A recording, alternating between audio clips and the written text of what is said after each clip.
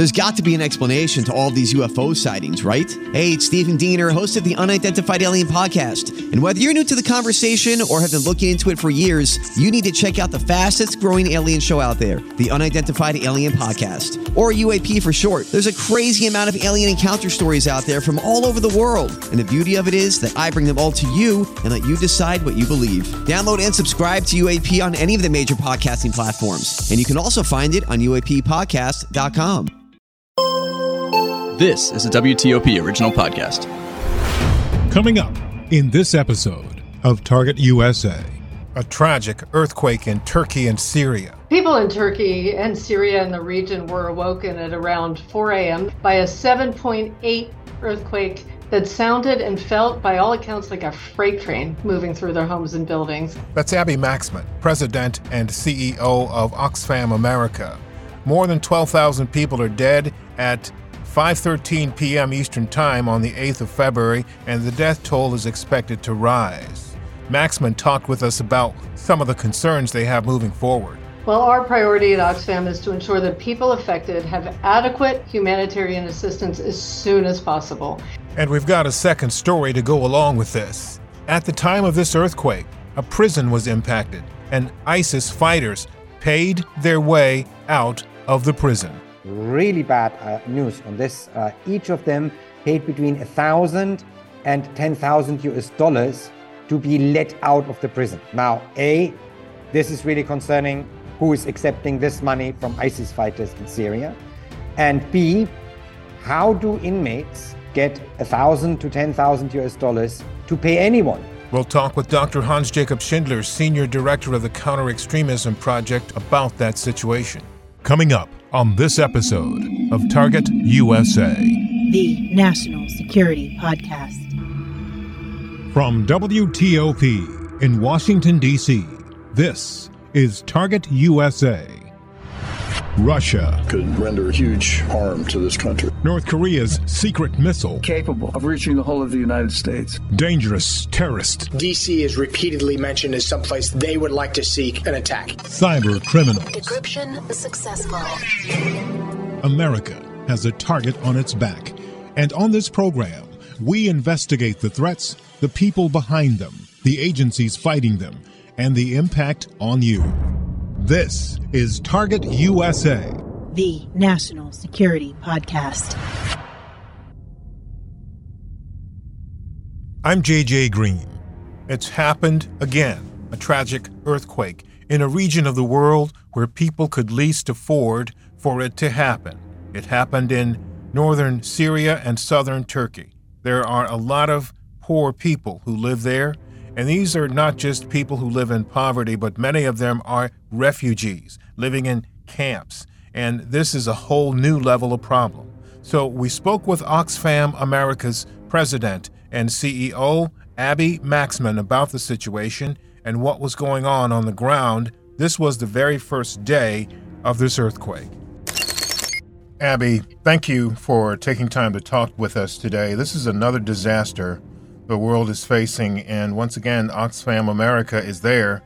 And I wanted, if you could, just give us a sense of what the people in Turkey and Syria are facing today, and just kind of set the scene for what's happening. Thanks so much, JJ. People in Turkey and Syria and the region were awoken at around 4 a.m. this morning by a 7.8 earthquake that sounded and felt, by all accounts, like a freight train moving through their homes and buildings. And already the death toll has risen well above 2,000, and the numbers are expected to rise. I have been in contact with our teams on the ground. Fortunately, they were all safe and accounted for. But what we're seeing and hearing is panic, shock, and it's cold. At night, it's dropping below freezing 23 degrees in the region right now. And people are afraid to go back into buildings, as they should be. There have been 60 aftershocks so far. And one of them, just a few hours ago, apparently was almost as strong as the original earthquake at 7.5 on the Richter scale. So all the focus now is on search and rescue. Trained Oxfam staff are already part of that, while our teams are already also assessing needs, because these 48 hours are so critical, not just the life-saving, but what happens next as people are out in the street, in the cold, food, clean water, blankets, the basics. And that's where we are on the ground doing assessments. All right, so that was my next question. What is Oxfam doing? What's top of the list? What's the most important things for you to do right now? Well, our priority at Oxfam is to ensure that people affected have adequate humanitarian assistance as soon as possible. We need to prevent secondary disasters such as outbreaks of disease, which happen very quickly after a disaster like this. Safe water, critical sanitation, food, and just being covered from the elements. And we know that all countries affected by this terrible earthquake and the survivors of it will need so much help in these immediate days, but that intermediate 48 hours, 72 hours, and then the weeks and months of recovery after the immediate media attention has passed. And so for us, it's also important, it's vital that we're bringing attention to this issue now. Anyone who wants to donate, please do it now, even while we're assessing the needs, because that enables us to scale up our response as quickly and efficiently as possible. So in the process of doing these assessments, yes, there is quite a bit of danger still. So what is it that your teams are doing to make sure that they can be safe so that they can continue their work? Because if they end up in a difficult situation and not able to help, then that compounds the problem. Oh, indeed. I mean, these moments are so worrisome. We have trained Oxfam staff in search and rescue.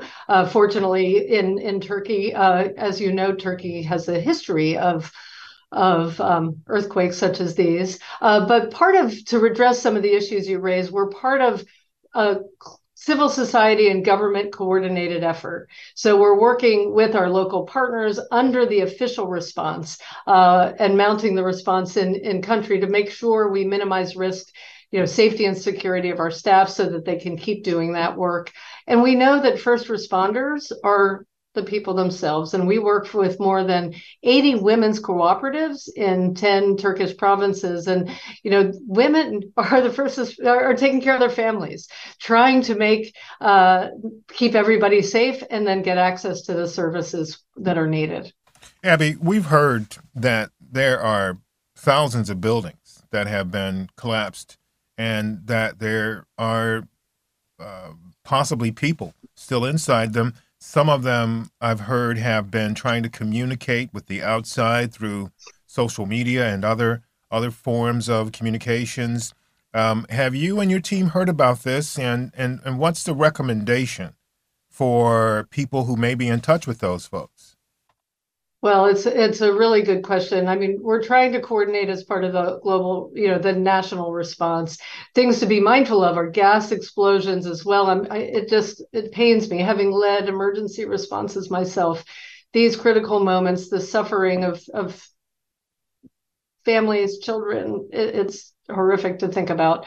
The advice is to keep communication where they can. I was talking to somebody recently who a family was being safe in their car, jammed into their car, not going into the buildings, obviously, are critical. And then the search and rescue of moving people out is fundamental because these aftershocks are continuing and they're incredibly strong.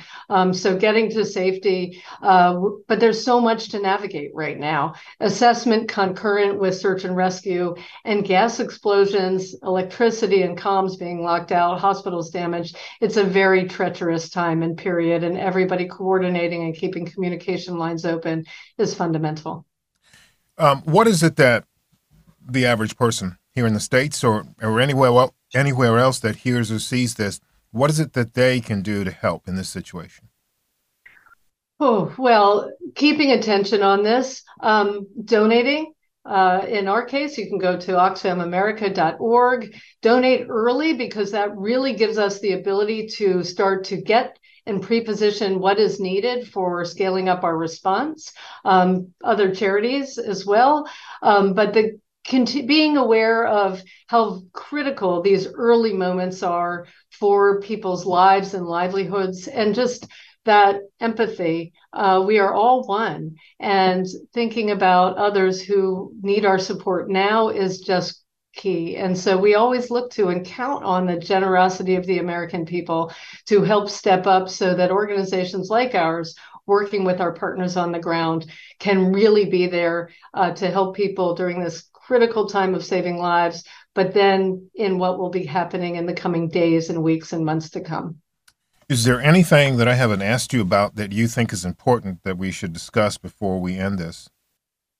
Oh, well, JJ, I mean, working with local partners who are well positioned, we are very fortunate with the strength and decades of work in Turkey and in Syria to just be in solidarity of how we can support the response. We know that in the case of Syria, it's a crisis within a crisis within a crisis.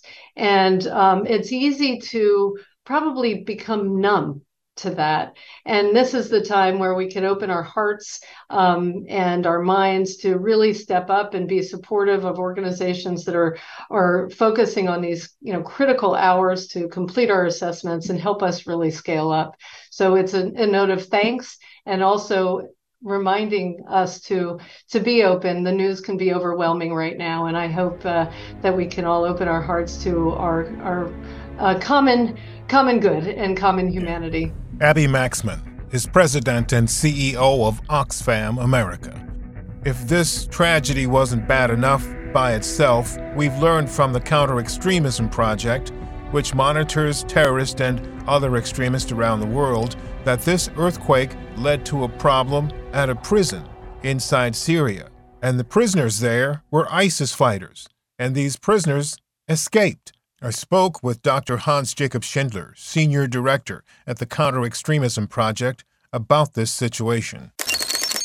Joining us is Dr. Hans-Jacob Schindler, and he's the Senior Director of the Counter-Extremism Project. Dr. Schindler, this horrific earthquake that's taken place in Turkey and Syria has enough tragedy and just problems that go along with it. But there's another potential for some tragedy and difficulty that's grown out of this. In addition to the thousands of people that have killed and all the misery that people are facing there, we understand that there were a number of ISIS fighters that escaped from a prison during this earthquake. Can you catch us up on what happened? Yeah, so thank you, JJ, for having me. Always really a pleasure to talk to you. And there are no good stories coming out of the situation in Turkey and Syria, and this is one very directly related, unfortunately, to the Islamic State and terrorism in the region. During the earthquake, which also affected a town in northeast Syria called Rajo, a prison called the Black Prison, so nothing to do with black sites, it was just the name of the prison is Black Prison. There was a mutiny of the inmates, about 2,100 inmates in that prison, 1,300 of which are ISIS fighters, actually men who are in prison because they're fighters, not supporters, actual fighters.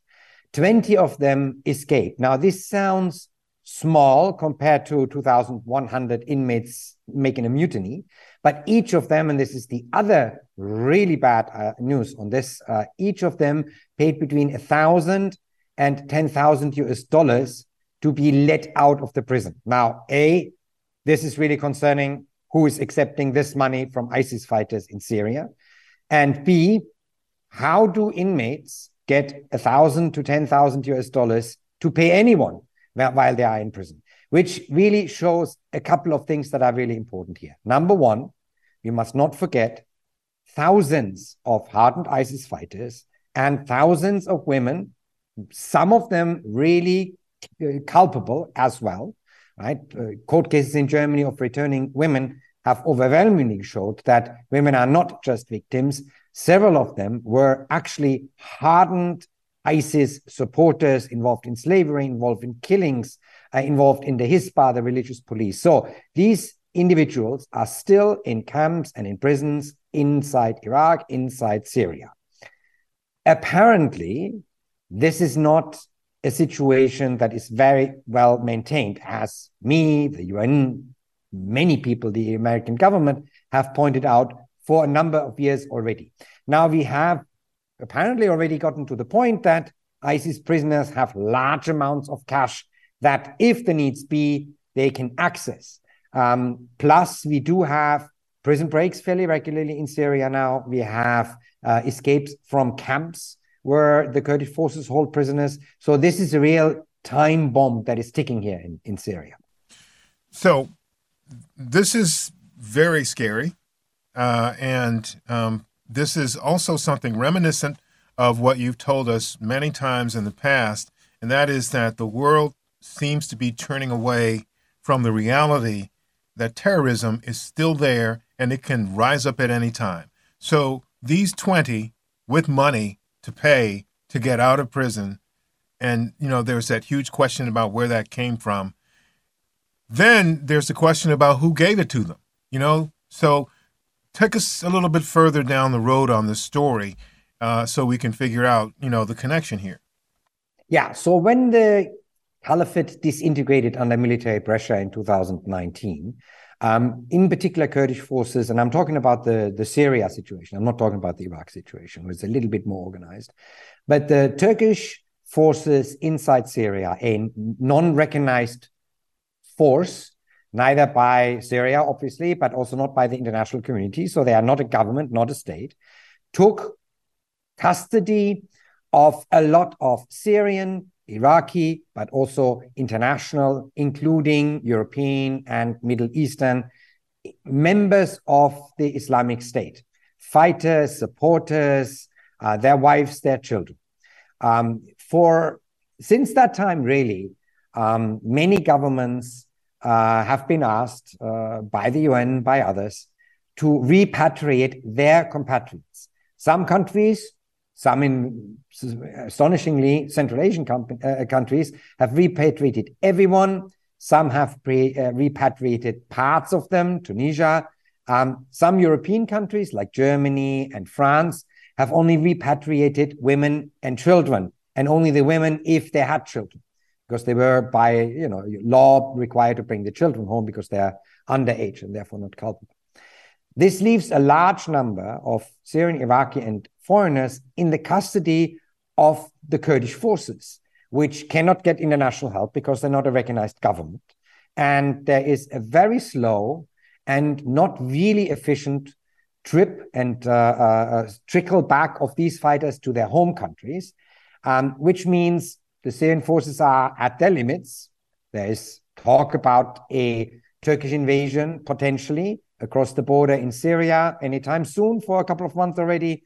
There is now this earthquake, which will definitely stretch their resources.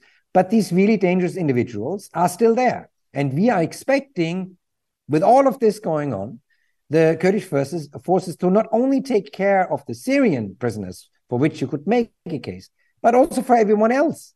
Right? So why are there still Germans? Why are there still Brits? Why there are still Irish there, right? Or Italians or French? This is an unsustainable situation. If these people come out, the reason why terrorism is not over in Syria is because the terrorists are still there. There's still enough weapons. There's still enough ability to train. There's still enough ammunition or explosive materials that the Islamic State could rematerialize. And the fact that these prisoners had this amount of money per head. So this is not one time. Each one of them paid between $1,000 to $10,000. So, means there is ample resources there to restart the organization if you get the fighters back. That's my next question. Did this money come from ISIS? Did it come from the money that essentially ISIS disappeared with? Is that where you think that's the working assumption, right? But on top of that, of course, Al-Hol camp, which is the biggest camp of that variant within the Kurdish-controlled areas, is now, at least my former colleagues at the Security Council call it now a somewhat of an administrative center. At least the part of the camp which only houses women and children, the part of the camp that houses international women and children, now seems to have become somewhat of an administrative center that obviously receives money from friends, supporters, and families in the West, sending it via Hawala to the camp, and then the camp, the international part of the camp, apparently distributes some of that money not only internally, but also to the outside to pay for exactly this kind of situations, i.e. bribe your way out of prison, bribe your way out of a prison camp. Dr. Hans-Jakob Schindler, Senior Director of the Counter-Extremism Project. We'll keep an eye on this story for a few weeks now because it's going to be a while before things can return to normal, if that is ever the case in that region. And before we end today, there was some news from Ukraine. We're talking with Yuri Sak, an advisor to Ukraine's Minister of Defense. Yuri, what can you tell us about the situation in the war today, the 8th of February? Hello, JJ, and as always, thank you for having me. Now, we are a couple of weeks away from a 1-year anniversary of this large-scale invasion of Ukraine by Russia, and the situation at the moment is, everybody is now in anticipation of a possible new large-scale offensive from Russians, because during the last 6 months, they have not had, as I've said even on your program so many times, they have not had any military success. So what they're doing right now is they are desperately trying to gain at least some ground along the front lines so that they can present something, some achievements to their own people, because, you know, their own people are dying. And of course, look, today, our general staff reported that there were, during the last 24 hours, there were over 900 Russian soldiers killed. The day before that, over 1,000. So these are staggering numbers. You know, Russia has not been in a war where they would take so much losses for a very long time. You know, Afghanistan, Chechen wars, I mean, none of those compare. So this is why they have intensified their attacks in the east of Ukraine. And this is why we are prepared for this new large-scale offensive, which could start from the Kharkiv direction. It could start in the south, in the Zaporizhia region, because our intelligence sees that Russians are building up their troops along these areas of the front line. So the next couple of weeks definitely will be very, very important and decisive. And of course, what is happening right now around Bakhmut is World War I. It's trench war, street to street, house to house fighting. You know, this it's very, very intense. Yuri, I understand this is a somewhat difficult question, but I need to ask it because that's what we do. We ask the questions, and we don't hide from the tough questions. There have been questions here and in other places about who's going to be leading Ukraine's forces. There have been reports about possible changes in the leadership. And that's inevitable in any, country, in any, wartime situation. But what can you say about what's going on there? Indeed, there have been reports, as you have seen.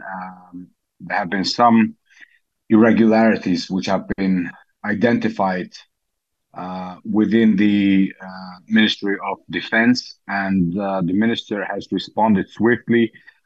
Some of the people who, of course, the investigation is still ongoing and truth will be found. And if, as a result of this investigation, certain people will be found of voluntarily breaking some rules, of course, they will bear responsibility. At the same time, we all understand that we are at war. We all understand that we are on the eve of a possible large-scale invasion again. And of course, we understand that, these decisions about the change of military leadership have to be very, very carefully considered. And this is why, for the time being, there will be no changes in the military leadership of Ukraine. we will have to see what happens next. But for now, the investigation is ongoing. We are, as a country, of course, we are committed to zero tolerance, and not just in the military, but in every aspect of our life. And, truth be told, in the past, Ukraine did have certain issues with anti-corruption measures. And this is a legacy that we have from long before. But little by little, step by step, we are putting in place mechanisms, institutions, and rules that will root out the corruption on every level, in every aspect of the life of our country. Yeah. Yuri, I'm sure you remember back in the early days of this war, there were a lot of stories circulating about the ghost of Kyiv, this famous pilot who shot down so many Russian aircraft. And a lot of people here in the States and other places said, oh, that's a myth, that's not true. But it was really remarkable today when President Zelensky presented the helmet of one of Ukraine's ace pilots to the UK official. How proud were you during that moment? Well, I was very proud, because if you consider, what the Ukrainian pilots have been able to achieve, given the fact that the platforms, the aircraft that they have to fly, they are inferior to those even that the enemy has. And, I know personally a number of pilots, active duty pilots, who are at the moment guarding the Ukrainian skies and helping the Ukrainian army protect our land. And I know that it's every mission they go on is a very, very high risk mission. And they go there in full knowledge of the fact that they will be risking literally their lives. But nothing stops them. And of course, I was proud when our president said today that, our pilots have the freedom, but give them wings to protect this freedom. And this is the key issue right now. We already have managed to assemble the so-called tank coalition, and hopefully the first tanks will be arriving in Ukraine very soon, and more will come in the foreseeable future. So now the next stage in terms of equipping Ukraine sufficiently enough to be able to defend ourselves and the civilized world from this evil will be fighter jets. And we hope that the coalition of fighter jets is next. Yuri Sak, an advisor to Ukraine's Minister of Defense. That's it for this episode of Target USA.